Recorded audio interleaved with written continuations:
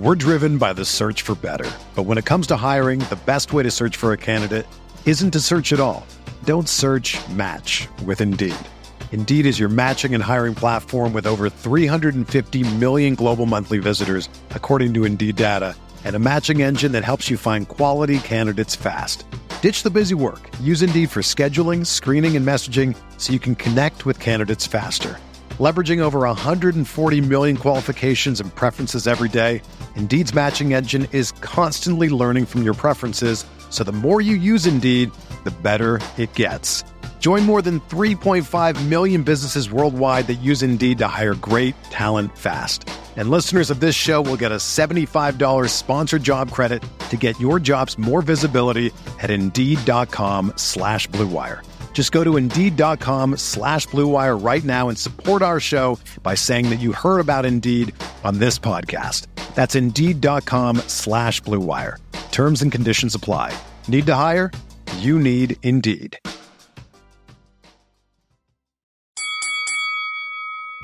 We're here.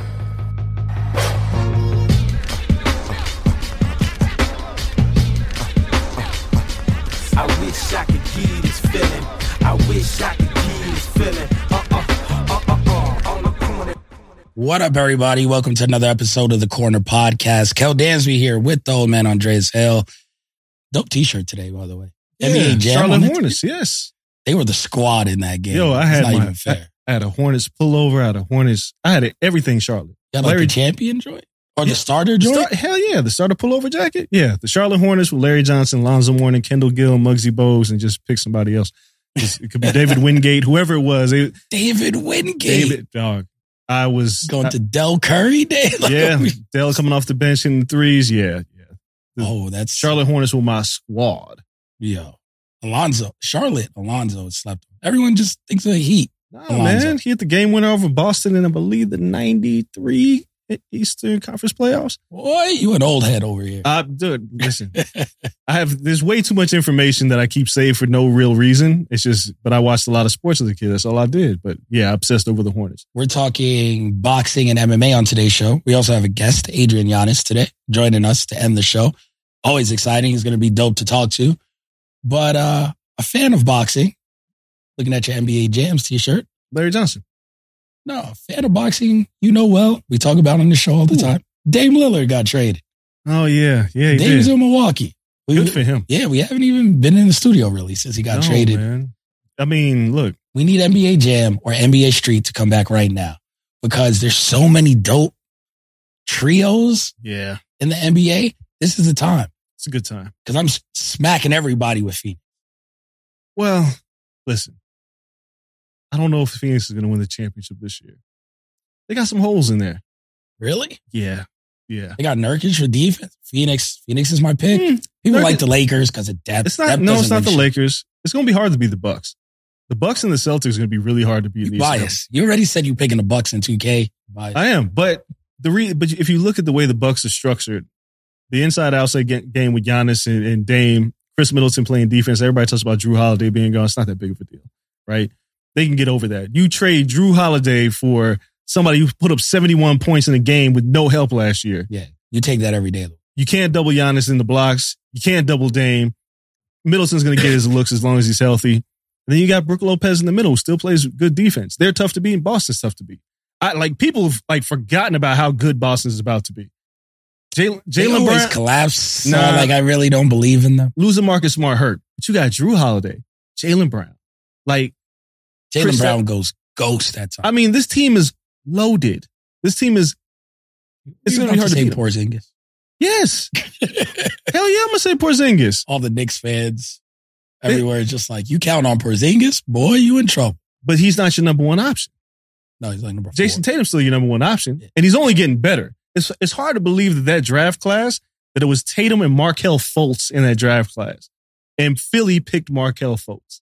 To be fair, that's like an injury thing. Nah. But if Philly would have trusted the process, yes. Yeah. If you looked at what Tatum has become and Philly passed on him to get Fultz. They passed on a lot of people throughout the year. They've really only hit on one. Remember Nerlens Noel? Yeah, Nerlens wasn't great either. No. It was Embiid, and everybody was critical when they drafted Embiid because he was hurt and he didn't play for 2 years. Yeah. And they were good. But it was an old boy from Chicago they picked. He was supposed to be the dude, too. Before Embiid. He was a big-ass center. Power forward dude. I can't even my God. You can't even remember him. That's why they took him You said from Duke? Yeah, no, he went to high school in Chicago. But yeah, I think Philly picked him. Oh my God. I got to go through their picks. But yeah, he was supposed to be that dude. Yeah. But all that to say, Boston's going to be tough to beat. With the addition of Drew Holiday, it's almost a lock for them. The Eastern Conference Finals against the Bucks, as long as everybody stays healthy. I don't know what Philly's going to do because James Harden's put him in the trap. My problem with Phoenix, it's not a huge problem. It's you got three of almost the same player. Yeah. Between Book and Beal and Durant. You got three, all of them can score, lights out. But they're very similar. Where they need the ball, how they operate in space. They're very similar. Nurkic, he ain't gonna do shit. He's just kind of a body that's there, right? Is he better or worse than Ayton? I don't fucking know. And to be clear, this is Devin Booker's team. People this is Durant's team. No, it's Devin Booker's team. It'll be interesting to see how they all work together. They're gonna win a lot of games. But I figure when defenses start clamping down, it's still hard to stop them. Phoenix should come out of the West. But you still got to deal with Denver. The best in and out game is still Jamal Murray and Nikola Jokic. Yeah. That's those two, and Murray's just getting better. Damn, I need NBA Street. NBA Street, you throw them with the little alien dude. Crushing people. Dude. They had Alien, they had a Yeti at one point. Yeah, they did. Yeah. But yeah, Dame getting traded, it's kind of the Bucks was not the team I was going to expect to get them. And they came up. It's a good deal. It was weird. People were like, yo, you gave up Drew? Fuck yeah, you gave up Drew Holiday. Do you realize how good Damian Lillard is? Oh. Do you realize they shut down Dame last year? Not because he was hurt. Because they were just done. Yeah, because they just weren't good. They needed to run sharp. They needed to run the rooks. They had to run the young kids. Yeah. So it's not like Dame he only played 56 games because he was injured. He was injured. He could have came back. But they were out of playoff contention. So what was the point? And if you read all the reports, they were like, hey, Dame is... the GM was like, ain't no turning back. You out of here. And that's fine. Because you kind of told me that when you didn't trade these draft picks and help retool this team. I'm out here playing with kids, like CM Punk. Grown ass man. Punk is playing with a bunch of children. Yeah. Dame needed to go somewhere, and now he's not the number one option. Giannis is still the man. Giannis and Dame and Middleton could just be like, bruh, I ain't got no pressure. Spot him and shoot. Stay healthy. Yeah, Lopez is the same thing. He can knock down the three. Stay healthy. I'm looking forward to this NBA season. I think it's gonna be a really good season. Yeah, man. So that's going to be really exciting. We have that kind of took over Vegas this week because the Lakers were here. WNBA is here. Hockey started. So it's weird. It's like a big weekend in Vegas, but none of it's combat sports related. No. I can't wait to get back to that. We'll talk about a fight that was just officially announced. When we get to boxing, that'll be here in Vegas. You'll probably be on vacation. But Vegas, just tons of fights keep rolling. The biggest fight this weekend in boxing is across the pond. And we were going to start our show with that, even though it's an influencer card, KSI, Tommy Fury. But we found out some breaking news that we got to talk about in MMA. So instead of saving MMA for the middle, we're just going to do MMA first, then boxing. But a shuffling in the upcoming card for the pay-per-view. At the top, supposed to be Islam Makhachev, Charles Oliveira 2. Yep. From Abu Dhabi, and everything is said, people are mad hype about it.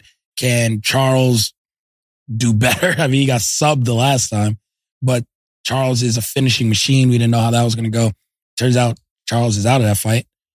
And Volkanovski is going to step in like 8-day notice. It's crazy. To fight Islam Makhachev in the main event. How? You look at this and there's a ripple effect we'll talk about in a second, but as close as that fight was before, Volk is a madman for stepping in on 8 days notice.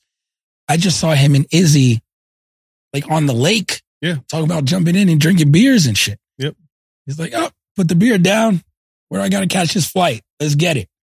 He's a madman to go up and face a guy, honestly, no one's been able to solve. He has one defeat, and it's because he got caught in a triangle on some stupid shit. I mean, look, man, Volk's kind of looking at it as if not now, when, right? And the last time we fought, I only got stronger as the fight went on.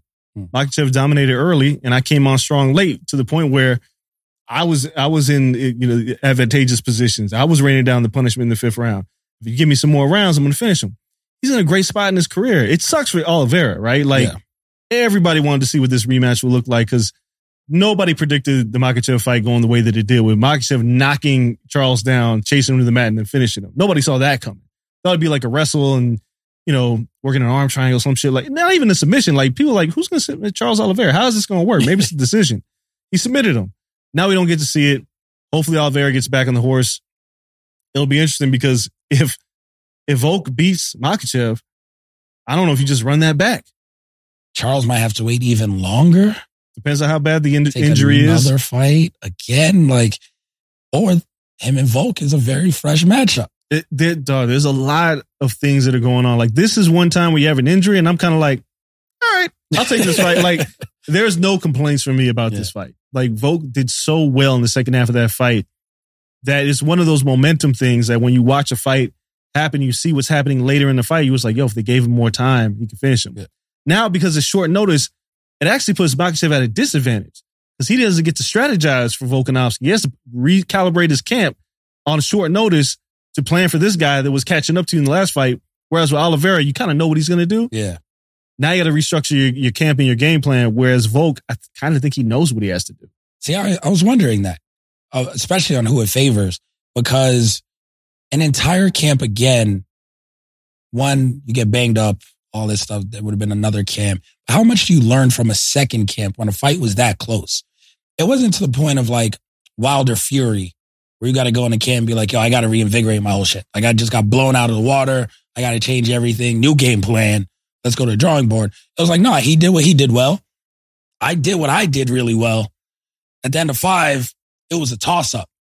So for both guys, I feel like this is one of the things where if they had an entire camp to prepare, they're going to have the exact same game plan that they'd have on 8 days' notice. Because you can't change shit. It was like, I did something really well. I won the first 2, possibly 3 rounds. He did what he did well. He won the last 2, possibly 3, depending on how you scored that fight. And that was it. It's just every round is, are you going to do what you do or am I going to do what I do? We pretty much know what the game plan is. It's not like Islam's hands are going to catch up to Volk. And necessarily, it's not like Volk's wrestling is going to catch up to Islam. Well, that's the thing, though. Like, Volk has somehow just gets better, right? Like, Volk's footwork has gotten better. His striking has gotten better. His range. Everything he's done is getting better. I don't know what Makhachev can do different. Like, his game is his game.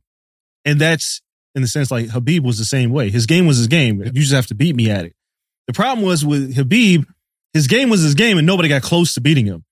With Makhachev, you knew what was coming, but Volkanovski managed to turn the tide. Usually when you fight these wrestlers and these grapplers like Khabib and like Islam, like, well, Umar Nurmagomedov, who just won in Usman Nurmagomedov, who just won in Bellator, they have this thing where it's like a snowball effect, like an avalanche.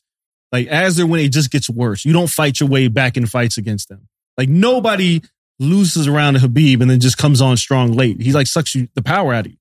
But Volk was the first person that did that in a fight where he was losing and it was like, oh, this might be a 5 round. And then he was like, oh shit, he's coming on strong late. So there's adjustments that Islam's going to have to make. And Volk is going to fight his fight. He's one of those guys like we talk about in boxing. It's like, yeah, your corner is important for strategizing game plan, but intuitively he's going to know what he has to do. And he might have the mental advantage knowing like, oh, bitch, I had you last time. I just need more time. Whereas Islam's like, surprise, new opponent. It's not like Volk's last few fights since the Islam loss has been, I believe he's been training for Islam in those camps, right? Like, and no just matter, railroading people on the way. Yeah, no matter who's in front of him. Yair Rodriguez, like, nah, I'm still kind of training for Islam. Like, I just do what I do and I'm going to beat these guys. But him, I'm preparing for. Islam hasn't really fought. It's been quiet. Yep. So it's like, we'll see if he has no new wrinkles in his game, but I'm not mad at it. Now it's interesting to see where the featherweight division goes. Because if Volk wins, he's staying. He's going to stay at lightweight. Yeah. There's so much, I want to say money to be made, but it's UFC. I don't know what that means. There's so many intriguing matchups for Volkanovski at lightweight. Like, can you imagine a Justin Gaethje Volkanovski fight? Take all my money. Like, holy shit. I don't want a rematch. Islam could wait. I don't care who's next. Like Charles, you go heal up, chill. I need that ASAP. Volk versus Poirier? Like, the matchups are You give me limitless. Volk, Gaethje at UFC 300? Crazy. Print him. You know who's going to be sitting there mad is Conor McGregor because he's going to be like, I want to fight the little midget. Yeah. Connor's definitely coming back at 300. There's so many scenarios. Like the idea that Max lost 3 times to Volkanovski, hasn't lost to anybody else. And he can win the interim title. And if Volk doesn't come down, he becomes a full champion and then dominates the division all over again. It's like the craziest narrative that you could have in MMA. Because without Volkanovski, what this means is, yeah, Max is the greatest featherweight of all time as long as Volk doesn't exist. It's on some Joe Frazier shit. Yeah. Right? Like, even though Joe Frazier beat Muhammad Ali the first time, he lost the other 2 and it became Muhammad Ali was the GOAT. I would argue Max did the same.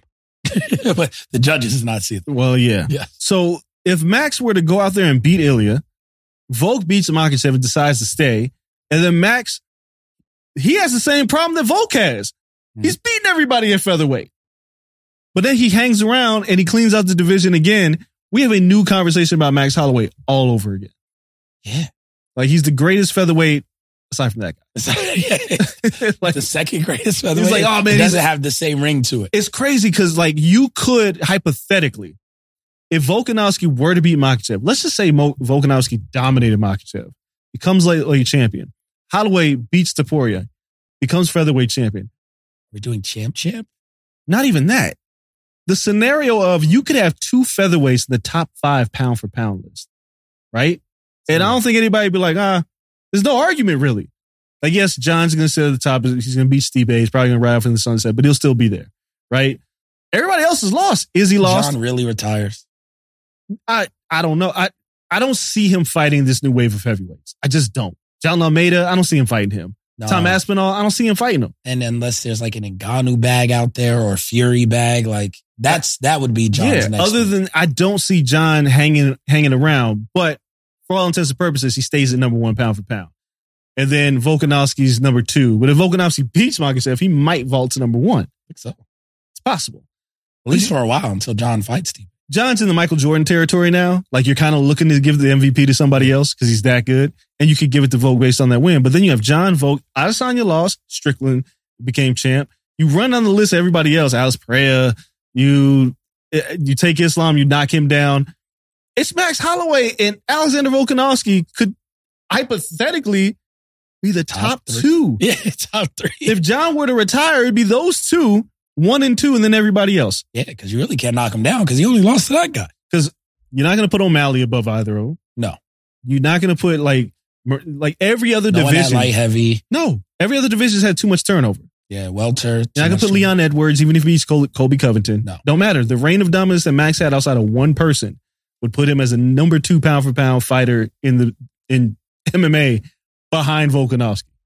Volkanovski is a clock blocker to Max Holloway's greatness. That's crazy. Cock blocking motherfucker. Yo, we talk about Dirty Mac and all that. It's just dirty fighting. It is. It's Dirty Mac. Like, you ruined everything. Because Max Holloway would have the longest winning streak in the UFC, like, ever.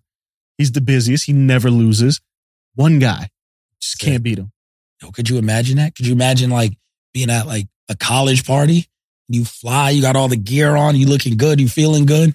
You be like, damn, I know all these girls like me. Then that one pretty boy ass dude just walk in and just hating on you. It's a wrap. Just bagging numbers. No, he ain't even gonna call him. It's like, if you weren't here, I'm getting all this. Now you're here and you just bagging all the numbers. Like, yo, I know you can't call all of them. Yeah, I get the secondary one. That's Max. What are you doing? Max. That's Max. You going up. Leave me alone. And your man's like, yo, you want my sloppy seconds? Leave me alone. Leave me alone. I get what I can get, bro. Leave me alone. That's it. You're gatekeep. Like, you're just like, yo, that girl's an 8. You only fuck with 10s. Like, I'll mess with her real quick. That's what Max does. Like, he's like, yo, I'm not getting any girls. They're all going to you. Like, crazy. What are you doing? We're driven by the search for better. But when it comes to hiring, the best way to search for a candidate isn't to search at all. Don't search, match with Indeed. Indeed is your matching and hiring platform with over 350 million global monthly visitors, according to Indeed data, and a matching engine that helps you find quality candidates fast. Ditch the busy work. Use Indeed for scheduling, screening, and messaging so you can connect with candidates faster.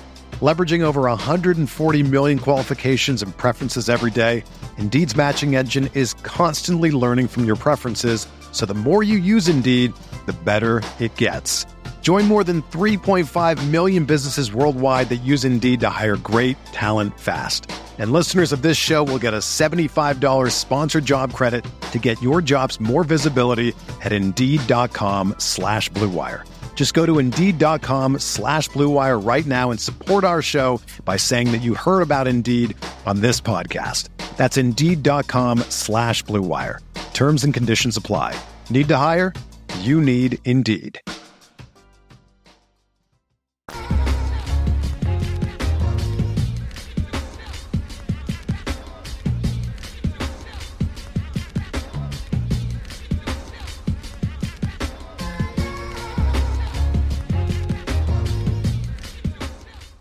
What we're supposed to speak about, we had a boxing weekend coming up overseas, influencer boxing.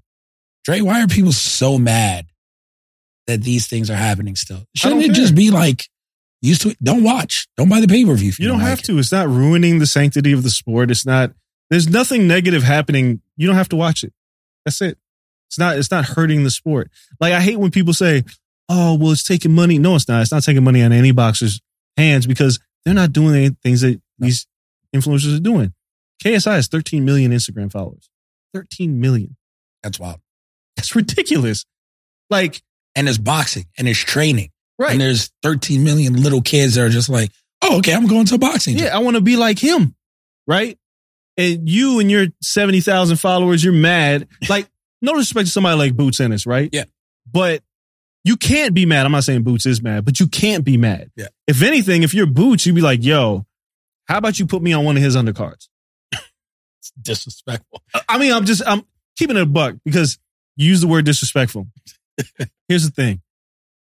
If KSI and Tommy Fury, like, all right, first of all, Jake Paul, Tommy Fury is the second biggest pay-per-view of the year. Yeah. If you're... Did it beat Canelo? We don't have official number. We don't have official number, but it looks like it beat Canelo. It did 800,000. Tank and Ryan did 1.2 million. Spence Crawford did around 700,000. I've heard Canelo's between 650 and 750. Still short. Tommy Fury and Jake Paul is the second biggest pay-per-view of the year. If I'm anybody, like, put your ego to the side. If you're Boots Ennis, fight on the other card of that because you're going to get more eyeballs than you would ever get anywhere else. Case in point, Tommy Fury was on Love Island. Yeah. In 2019, he was making $4,000 a fight, right? Doing Love Island. Because he had Love Island, he had 3.2 million Instagram followers. Fast forward. He becomes on Jake Paul's radar. He's heading in this fight with KSI. Now he has 5.3 million Instagram followers. The Jake Paul fight, he took home $5 million. That's ridiculous. You went from $4,000 to $5 million. Yes. And here's the baby bro. Right. And that still wasn't enough to get you more than 4 G. But here's the other thing. Tommy Fury's out here like, I'm going to end influencer boxing. You sure you want to do that? Stop. Because you're going to fight KSI. You're not going to get paid as much. I think his purse is $1.5 million for this. They're charging an astronomical amount for pay-per-views. And they're going to get it. So if he gets points. I'm sure he has to, right? Yeah, he's going to make that up quick. So you made all this money. You were making $4,000 a fight. I think he made $25,000 when he fought on the undercard of Tyson Fury and Dillian White. $25,000. So the rub is for real. So if I'm Boots or if I'm any of these guys trying to, like, if I'm Shakur, put your ego to the side. Let them fools fight. I'm the main event. No, let them see you whoop some ass and all them kids going to want to see you now. Yeah. That's how you make money. But promoters, fighters, they can't put the ego aside. They may be too far gone, but a guy like a Carmel or like a young kid. Carmel is perfect for this. What's his face? Who was he's on the HBO show and he signed to Jake. Who are we talking about? I can't think. He was in the bathtub. Yeah, I know. Yeah. Nonetheless. Ashton Sylvie? No, H2O is getting a good following. No, but the young kid from the HBO show. From Euphoria. Okay. Can't remember his name. Yes. Yeah, but he signed the Jake. Yeah. And he's like a legit like amateur boxer and the kid's like really serious about it. And you look at that and it's like, okay, that's smart. put him on these undercards because it's going to boost his profile through the roof. Ryan Garcia would have been a perfect guy for that. I mean, Ryan he's kind of aged out. No, he's aged out. Yeah. But when he was 18, 19, that would have been perfect. But so like your next wave of kids, get them on this. Dude, the perfect model for this, for any fighter, is look at what the fuck has happened to Amanda Serrano's career. Oh, like making $1 million a fight plus. She went from making dog shit. Like her and Heather Hardy made nothing the first time they fought. Then they made, like Heather made the biggest purse of her life fighting her in the rematch, all because she got that rub. On the B side. So I'm saying, so it's like, if you're a fighter and you're good, like, I know they just announced David Benavidez and Boo Boo Andrade, which ain't gonna do shit. Yeah, here in Vegas. I love the fight. Thanksgiving. Yeah, it ain't gonna do shit. It ain't gonna do jack shit pay-per-view. But yeah, I'll be there too. But that's for us, right? That's a fight for us. But if you put David Benavidez and Boo Boo on the other card of Jake Paul versus KSI, they'd be like, oh, I should get my own card. Bro, you know how many people are about to watch you? Say them. Like, especially Boo Boo. Nobody knows who you are, and you're undefeated. Yep. Put your egos to the side. Let these influencers do their thing. And if you're mad about it, just don't watch it. Because guess what? Millions of other people are watching it. Yeah. They're spending their money. It's like Ngannou Fury. Yeah. Like, that's just not real. It's not a real boxing match, quote unquote. No. Fury just signed up for a real boxing match like 2 months later. Very disrespectful, by the way. Man said, I'll be ready in 7 weeks, right? Yeah. Like, no, he's like, take a nap and I'll wake up and I'll be ready. That's it. He's like, no, this is really just part of camp. Like, this is just extended sparring. Yeah. I'm good. I'm just getting $40 million for extended sparring right now. And he's ready whenever, as long as he gets through it healthy. And the promo they had for that is fantastic. Like, just punching and like following each other and just breaking shit where they are. Genius promo for Fury and Ngannou. But it's like, yeah, that's not real either. And the guys like Tank and everything, you can say what you want, but if you're at that level, you're taking the same shit. Yes. Like, if you could, you'd fight Jake Paul. Of course. You'd fight Sean O'Malley if Sean was big enough. And Leonard, when he said if it made sense. Yes. On the books. Floyd fought Conor for a reason. If you got to that level, yeah, you're taking the same shit. It's just, so you can't hate on it because you would do the same thing if it was presented. Yeah. So I don't get it. I don't know. Y'all mad for no reason. Secretly, though, I kind of like these fights. Oh, I do too. They're not bad Let's fights. start with how great Salt Poppy is, his body transformation. This dude looks like $1 million. He lost 60 pounds in a year. Yo, it's crazy. Like, it makes me, I was like, oh man, I gotta get back on my shit. When I saw him, I was like, yo. Motherfucker just in the gym every day. It's different though, because he got influencer money. Oh, you can just go work different. and just box 5 hours a day. Then next thing you know, you come out. Like, he's really on his Majin Buu shit. Like, he posted, like, I made the edit for a ringside. Like, yeah, like, I get it. He's on some Dragon Ball Z, just training all day shit. Yeah. And then he's shredded now. He looks great, but you, like, KSI looks tremendous, by the way, as well. Like, people forgot. KSI didn't look like that. When I was with him for the KSI Logan Paul fight, and I interviewed him, I hung around him, he wasn't like skinny, flabby. Yeah, he's ripped. Yep. These guys look great. Logan's huge. He's huge. Tommy's body. Yo, but Tommy, I don't know, like, Tommy looks like a cartoon character. Yeah. It just, the shit like Johnny Bravo or some shit like that, it just, the shit look crazy. Yep. Like, he looks yoked up and it looked crazy. But I don't know how you box like that. I don't know how you move your arms, but I guess he figures it out. But this card, it's not bad. There's a tag team fight on this card. I'm interested. I'm so intrigued. Like, people like, yo, I know Dan Raphael was like shitting on it. He was like, they ain't gonna get me to pay it. They're not trying to. No, they don't want you, demo, Dan. Sir. They don't want you. No. They want the kids. They don't even want me. They want the kids. Tag team boxing, I'm here for it. Alex Wasabi is in that. Alex Wasabi does numbers. Yes. Swarms is fighting on the prelims. Yes. Astrid Wet, which people tune in because if you've never seen her Instagram, then yeah, no, right. You do that on your own time, but that's why people watch her. Chase Dumore, who's very questionable skilled, but always puts on a fun fight. Come on, Somebody's man. getting knocked out. So there's the best thing about this is that they understand the core of boxing, which is it doesn't always have to be world class. No. You just have to make good matches. Matchmaking is everything. I told you a bad fight is a good fight. That's it. Two shitty fighters can give you magic. Yeah, just train a little bit. Like, yo, if they did a league that like Chris Brown played in and Drake, you know how many people would watch them play basketball? Oh. Just watch them play. Now, they ain't going to the league and they know it. But you know how much money they would make? Oh, if you're just like, yo, they're 5. Yeah, J. Cole. Yeah, Drake, everybody Chris just has Brown. their team. I don't care if it's your friends. Like Drake could have Chubbs. Yeah, it like don't matter. 40 could play. I don't care. Just you. I need one star. and your crew versus J. Cole and his printing money. But as long as I'm not under the illusion that these guys can play for the league, I don't care. You know how many kids are going to be like, oh, I want to play basketball. Yeah, that's or me and my friends can do. It doesn't matter. Like, it's not threatening the pros. Yeah. It's not taking money away from them. It'd be a great way to build younger fighters. That's it. And boxing is so easy. All you need is 2 gloves. That's like, yo, you ain't got jump rope, maybe. Yeah, that's it. Go to a gym, punch a bag, do it in your garage if you want to, and then train. Like Swarms, they just run the street. Swarms isn't good, but he keeps trying. That's it. And look, boxing snobs, you're gonna be pissed off when you watch this fight. It's not; these fights aren't gonna. You're gonna be like, yo, this counterpunching's terrible. No shit. Like you know what's crazy is that they train now for like a year and a half. And everyone who says this is horrible, outside of professional fighters, these people are probably good enough now. They're all sleeping you. Yeah. They were normal ass people. Yeah, KSI gonna whoop my ass if I try to box him right now. You think I want to fight Salt Poppy? Yeah, no, man. No, I'm getting slept. No, Anthony Taylor's on the card. I wonder if he's gonna sing another Jodeci song to somebody. Ooh, that'd be amazing. You gotta take advantage of the taking opportunity. Requests? I don't know. I have to hit him up. Bell Biv DeVoe this time, maybe? I don't know. But whatever it is, you create those viral moments.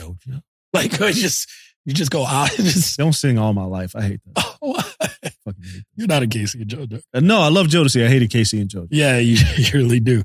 No, but Anthony Taylor, I mean, he slapped the co-main event guy, Dylan Dennis, before the last one. That's another... You never know what the hell is going to happen. Dylan Dennis and Logan Paul. Yeah, there's real beef. Dean the Great is on here for his Valid Sharks. I'm telling you, man, I'm watching. I'm going to be so sports entertained by this. They were just tag partners. Yeah. And then they fought after winning their tag match. Yeah, good for them. This shit's like the best of pro wrestling. This is it. It's like pro wrestling, TikTok, and boxing had a baby. Yeah, if anybody asks you, like, why do you like it? Do you see what I watch on TV? Yeah, I watch pro wrestling. Wreck. Yeah. And I love it. Salt Poppy versus Slim. I'm taking Salt Poppy. Oh, of course. I feel like he's learned from his last loss and he'll be better. Logan Paul, Dylan Dennis. I mean, look, man, we're still holding our breaths and hoping that Dylan Dennis shows up.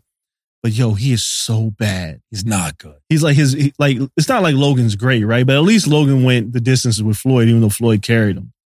And the funny thing, this fight is about, these two are about to make so much money.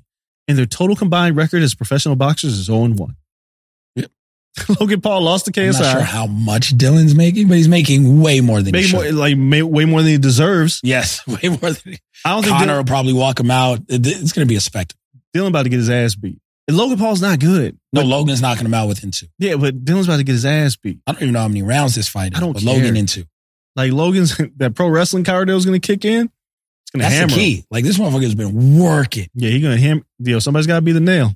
Yeah, it's going to be all bad. KSI versus Tommy Fury. I'm picking Tommy Fury. Yeah, KSI is not good either. And he's so structurally unsound.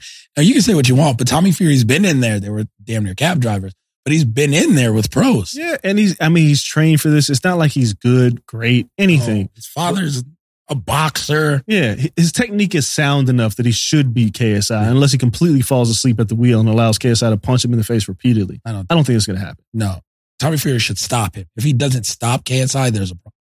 Then it's embarrassing. Yeah, you got to stop him. Then you don't call. Because he's not even Jake Paul. Yeah, then you call out Logan Paul. Sure. I mean, Tommy, you want to make all the money, just beat them all up. Sure. And then rematch Jake. Yes. For all the marbles. Yep. Just go get rich. While Jake fights KSI. Yes. Sure. Dog, there's so much money to be made. Yep. The appetite is still there. It's not going away. Like, there's going to be more influencers that are boxing. Yeah. This is just, the wave is just beginning. There's so much money. They're like, yo, how many followers you got? 10 mil? Why aren't you boxing? Yeah, let's fight. But yeah, what are you doing? You're just streaming every day? What are you doing? Yeah, I'm streaming. You're just leaving money on the table. I'm streaming NBA 2K. No, let's go punch each other in the face for like, what are you talking about? 20 minutes and make like 20 mil. Yeah. We gotta be good at this shit. No, we don't. Bugging. So yeah, this isn't going anywhere. We'll see how these fights play out. You guys don't go anywhere though. We have a guest on the way right after this. Gonna end the show with that. Also, don't forget that we have pro wrestling still to come later on in the week. AEW and NXT went head to head, which we got to talk about. So you guys stay tuned for that. And our guest will be right back after this.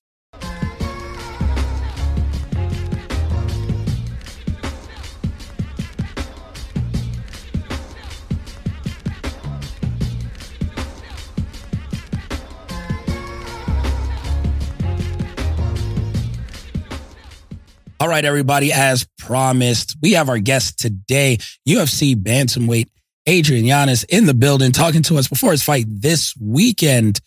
Adrian, man, it is great to have you on. Thank you for talking to us during fight week. I know it's always crazy. Weight cutting sucks, but you look great and amazing in 4K thanks to your phone. You are like a walking endorsement for a Samsung right now. Oh, yeah, man. Everybody talks shit to me about having an Android and all that stuff, but, you know, here I am. Here I am, still standing strong, guys. Yeah, with the green bubble life. Look at this. Yeah, them green bubbles, I don't know, but I can't front. The picture's crispy, so I ain't mad at it. Yeah, it's all about the clarity right there. Nah, man, you're looking great, though, heading into this fight week. Looking, and I'll just assume, like it's a good weight cut going into this, feeling good. How are you feeling now? Because you've had a couple of months off. Your body's been able to kind of recharge. Now you're going into it and it's like, all right, I'm doing this reset. Started off so hot in the UFC. How are you feeling coming into this? Did you take some time to just step back and get more prepared for this fight? Yeah, actually, yes, I did take a lot more time out just for me. Like I take a coaching role aspect at the gym that I train at. So it's like, I actually took a step back even from that just to make sure that like I'm focusing on myself a little bit more. Like I haven't been cornering as much. I haven't been doing as much like as a coach should be doing. Just because like, man, like I knew I needed to change something for myself. Cause I had like to focus more on myself this time around. So yeah, like I have my strict, like my MMA coach, my striking coach, my strength and conditioning coach and all that stuff. So like, been able to focus more on me these past couple of months, and you know, to me, it's honestly worked out in a better sense because you know, whenever I'm coming off like the toughest loss of my career at like pretty much the highest stage. Like I was in the biggest pay-per-view of the year and the featured bout of the spot against the best opponent that I've ever had. And it's kind of like, I needed that reset, if that makes sense. Like it sucked, but it gave me that little bit of that reset and kind of made me have to be like, all right, I have to be a little bit more selfish because I wasn't selfish enough, you know, because I was always trying to go out my way to help everybody else out. And I wasn't helping myself out. So, you know, I needed it and I'd taken the extra steps, you know, to make sure that, you know, I come out with the victory this Saturday. So before you hit in this fight with Jonathan Martinez, I got to go back to the Rob Font fight because I've heard some fighters say when you lose, it's a lesson. Some fighters say when you lose, I just had a bad night. What was it for you on that particular night, or was it a little bit of both? It was a lesson. It was a lesson. I fucking hate saying that though because the loss still fucking hurts. Like you should, like still feel it and all that shit. But man, no, it was more of like a lesson because I got away from myself. Like everything. Striking wise, like everything that I was doing, like in that first minute was working. I just didn't let my mental kind of got away from me and I was getting away with it. I was able to get with the way how I thought about stuff and like how I like would immediately just like go straight into kill mode a lot of times, which honestly did me a very well service, you know, in my previous 5 fights in the UFC, you know, fight of the night, once and then, knockouts of the nights, you know, so, it did me well, but also at the same time, while I was chasing those knockouts, a lot of times I did get sloppy. And within that first minute of that fight, you know, I rocked him. Next, you know, I'm like, oh shit, I can get him out of here. I'm going for the kill. But Font's such a savvy veteran that he was able to work his way back into the fight and actually turn the tide of the fight in his way. So it's almost like I needed to see that just so I can be like, oh, like I didn't know.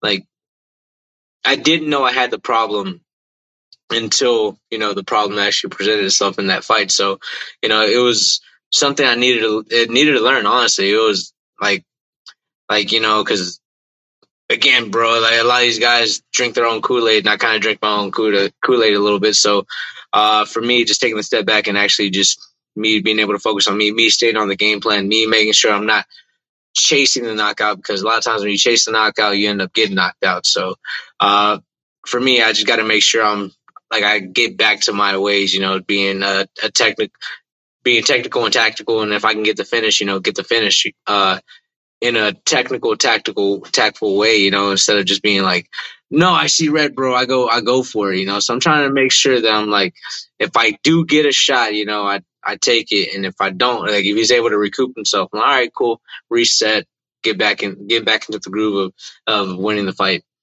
Is that a change you have to practice during training camp? Because we break down these fights going into them, and a lot of Justin Gaethje fights, we felt were the same way. He'd have someone hurt, he rushes in, get clipped, and that's kind of how his losses happened in the past. And then there was just a switch, and there's this new, more patient Justin Gaethje, where he's like, I don't care if I got to hurt him 3 or 4 times. In the end, they're going to break. I don't need a first round knockout or a second round knockout. Is that something you have to practice to change in camp, or is that something just in the octagon where you're just like, all right, you're more conscious of in that moment? Yeah, no, I'm not even gonna lie to you, man. Sometimes whenever I was sparring beforehand, before the Font fight, man, somebody would hit me with a big shot, or like somebody would try to throw something big at me. Like, you know, it was always like kind of like just would always kind of like, you know, you go with a guy that sits down on something, you know, like trying to hurt you. It would flip. Like for me at that, like before the Font fight, would flip a switch, and I would just be trying to gun at him, and like, you know, some of my technique would be going out the window, you know. So, yeah, that would happen a lot. So I'd like kind of looking back and kind of looking at the sparring footage that I had before the Font fight, is just kind of like, oh, I kind of would lose it at times, you know, and I know I should have kept my cool, kept my composure. Yeah, he touched me, but you know, I'm gonna get that back a little bit later. I'm not gonna force myself to get it back, you know. So, it took a lot of work, especially in camp. That like, hey, I have to stick to what I'm doing. Like it's all these guys, especially in the training room, are like knowing what I've like especially by week 2, week 3 of the camp. Like everybody's gonna know what you're doing, so it's gonna be like, you can't let yourself get away from it, you know? So it's also like on the mental side. So yeah, like you have to prepare yourself not only physically, but mentally. You gotta be right. You can't let yourself, you know, if you have something set that you want to do, like just because you get like something doesn't go your way, you like throw everything out. No, game plan is still the same. You still got to work behind stuff and, you know, build up on it, you know, or work your way back into it. So it's been a mental battle, because again, it's still one of those things where I still like see red, like, nah, I see red and I want to fucking go after it, you know, or just turn into a meathead. But I feel like I've done a very great job of just being able to like stay within my positioning, and making sure that I have like I'm staying in the realm of technique, and not just trying to blast somebody or trying to like make sure I hit a kill shot, you know, if that makes sense, you know. Even though it's sparring, you know, still like trying to aim, you know, trying to give guys a real look, you know. So yeah, you know, just being able to break it down and just be like, all right, cool. Just because this guy hit me with a big shot, like I can't go crazy, you know. I have to just reset myself, get back to the center, and just start working, you know. What's it like for you? I mean, you go from UFC 287, like you mentioned, one of the biggest cards of the year. You're in Miami, big arena, fans everywhere, big fight. Now you're back at the Apex, where it's a lot less people. It's a lot quieter. You can actually hear the goddamn commentary on the side. Like, how different is that for you as a fighter? Does it help or hinder you to be in this kind of atmosphere heading to this fight with Martinez? Man, honestly, for me, I feel like it helps. It definitely will help, especially since like we don't have the crowd around me. Because I kind of noticed whenever I fight in Austin, you know, like I heard my coach in glimpses. Like I wasn't able to even like it was like faintly hearing them. And then the same thing in Miami, you know, I felt like I couldn't hear them, you know. So it was like it's a blessing in a sense of like, all right, cool. If they see me kind of getting a little bit out of character, I have that reset, I have that reminder. So I do like fighting at the Apex, but also at the same time, man, like fighting in front of fans is just a different feeling too, man. Even walking out, even with that Font fight, you know, walking out in Miami was fucking amazing. And then even leaving the cage and all that stuff, like even after a loss, walking out, like, man, like the fans were just so endearing. So to me, man, it was beautiful. It was wonderful. And I wish I can do that again. But win obviously, but, yeah, no, I do like the Apex, man. I'm comfortable at the Apex just because I've been there so many times. You know, it's just like I fought there for five times before I got in front of a big crowd, and then also at the same time being able to corner some training partners there as well too. So for me, I'm very comfortable there, and I'll be able to hear them. I'll be able to hear my corner very soundly and clearly, How cool is it to be ranked in a division like the bantamweight division in the UFC, where we just saw a guy like Sean O'Malley who was ranked right around you? It was just like, hey, 2 fights. Boom, boom. And he was coming off of a loss, which he doesn't claim. He was coming off of a loss. Then it's like 2 fights, and this man is champion because you have an exciting brand of style of fighting and so many matchups. They're thirsty for new matchups at the top. When you see a guy like that jump and take out 2 guys at the top and become champion, is it nice to know, like, man, I'm not as far away, even with the font loss and everything, not far away from being in the top 5 or one of these top guys and a title shot because of the division I'm in. Yeah, no, I'm telling you, it opened up, especially a lot. Like with O'Malley being champion, the division kind of opened up like a lot. There's a lot more matchups, a lot more crazier things have happened. So for me, it's literally just a fight or 2. That's all it takes for me at this point, So especially with how like things are going, like with the just with the division itself, they got O'Malley calling out like Cheeto, and that fight's probably gonna be the next fight that happens. And that's not even a guy that's ranked in the top 5. That's like a guy who's number 6 or 7, getting a title shot. So for me, like, man, I go out there, let's just say hypotheticals, I go out there and I knock out Jonathan Martinez in spectacular fashion, highlight reel, it goes viral, whatever it does. That might be enough to put me in the case. Like, it might put me in the top 10, and O'Malley sees that. Let's just say he fights Cheeto and he wins. It makes it easy money for me to be like, hey, because you already said my name a couple times. It's already kind of pre-built. 2 strikers going against each other and all that stuff. So it does make it that much easier, like, to get to the title shot. And even then, even if it were to take another fight, another guy in the top 10, go out there and beat that guy. It's right there. It's like not that far away. I wouldn't have been far away if I was the one winning in that font fight. Like, I would legitimately have been in the talks of title contention, So, like, again, it's still not far. It's still not a far reach for me. It's not like how, like, whenever I first got into UFC, I was like, man, I'm gonna have to get like 10, 15 fights before I go like start getting to. Nah, it's like, man, I made it in half the time. So for me, it's exciting. It's absolutely exciting. It gives you kind of something extra to work for. You wake up, you're just like, oh, okay, this is not that far.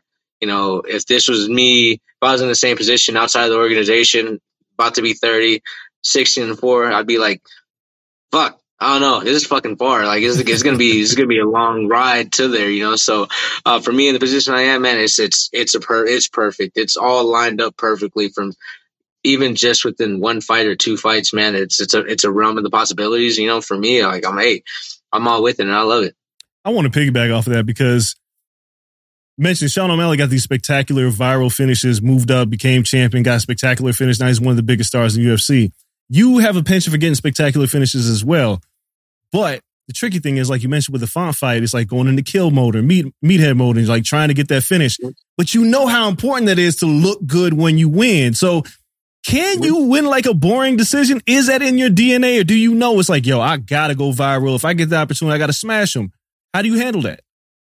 Yeah, man, honestly, there's been fights, even if I did knock the guy out, where it was a fun fight. If you go back to my fight with Kyle Estrada, I was doing my best to be technical off of a bum leg and still working a 9-to-5 job. And then even the fight before that in LFA with Trent Moe, like, that was like a series about classing, and I still dropped the guy a couple times, So, like, I had to get back to what I was doing beforehand, like, kind of was walking into that font fight just a little bit like, nah, like, I'm gonna walk over him. Like, I didn't, not that I was gonna walk over him, but I knew I had the power to put him out. And then whenever I hit him, it was just more like, I see red, I'm gonna go after. Like, because I saw everything. Like, in that moment, it was weird because I saw, like, after I hit him and I rocked him, I was like, oh shit, like, title contention's right there for me. It's like, it was like, it's right there for me, especially if everything were to go right. Just boom. Oh shit, like, top 5, he was ranked 6 at the time. So I was like, oh shit, like, I'm fucking there. Got overexcited, went crazy, saw red. Now I tried to fight my way back into there. But yeah, like, I'll say like this, like, it's for me, like, it's just like, man, if I fight technical, I know I can touch a chin. I know I can put anybody out. Like, it's not going to make it a boring fight just because, like, I'm trying to get more technical on my side. Like, what I mean, like, on the technical side is like, man, if you look at that Font fight, I can look at it right now and see whenever that finishing sequence while I was throwing, I threw my right hand, my left hand was low. And whenever I threw my left hook, my right hand was low. And then whenever I was throwing that left hook, my left hook was not in the proper position. You know, it was like kind of my shoulder was lower, so it exposed my chin. And it was whenever I was throwing it, I was swinging it from my hip. It wasn't straight from a good boxing position. If I would have thrown it with the correct technique at that moment, I could have got away with it. Like, if I would have thrown it and then with my shoulder covering my chin whenever I throw that left hook, man, it probably wouldn't have happened. Like, the knockout probably wouldn't have happened, you know, because that shot they hit me with, that I'm throwing that left hook, that right hand comes right behind it, and it just knocks, and it tips me on the tip of the chin, puts me down. If I would have thrown that correctly and still kept my shoulder up, kept everything in a good, perfect position, that never would have happened. So, like, what I mean by, like, the technical, like, kind of staying within a technical sense, it's and being tactical is, like, not me, like, not going, like, whenever I'm throwing my punches, not letting the hands drop, not, like, going back to the basics pretty much. You know, I'm still gonna be, like, for me, like, again, like, I don't know, I don't have it in me to have a boring fight. It's weird. Like, I would just get a little bit sloppy in a lot of exchanges, and I've been tightening that up a lot. Good. Before we let you out of here, then, this weekend against Jonathan Martinez, you close your eyes when you envision this fight. You're going to bed. You're thinking about Saturday. How does it end? How do you leave Saturday with a win? Man, I'm like, every time I envision it, every time I think about it, if I fight the way I fight, I know I'm getting the knockout. You know, it first, second round, preferably the first. You know, I don't want a 3-round war, which it can turn out to be, but first or second round knockout, if I fight the way I fight, you know, I have it envisioned in my head, and I've dreamt about it. I just, like, envisioned it, like, man, I daydream about it. Like, it's gonna happen, and I'm gonna come back. Like, I'm telling you, it's like it's gonna look very nice. I can't wait. 50K, right? 50K bonus in your future. Let's talk about that. Man, that's what I'm hoping for. I need that. I need that 50K, man. I got so used to it, so the fact that I didn't get it would have made me mad. Yeah, let's get back to those. Can't wait to watch the fight. Always exciting. Everyone, Adrian Yanez fighting this weekend. Make sure you guys tune in. It's gonna put on a show. He always does, so don't miss that fight. We appreciate you all. Obviously, follow us on social media, wherever you guys are. Make sure you guys check us out on YouTube as well. Everyone here at Blue Wire Studios in the Wynn Resort, Las Vegas, we appreciate you. For myself, for the old man, Andres Hale. Till next time, we're out. Peace. For the ones who work hard to ensure their crew can always go the extra mile, and the ones who get in early so everyone can go home on time, there's Grainger, offering professional-grade supplies backed by product experts so you can quickly and easily find what you need. Plus, you can count on access to a committed team ready to go the extra mile for you. Call, click Grainger.com, or just stop by. Grainger, for the ones who get it done.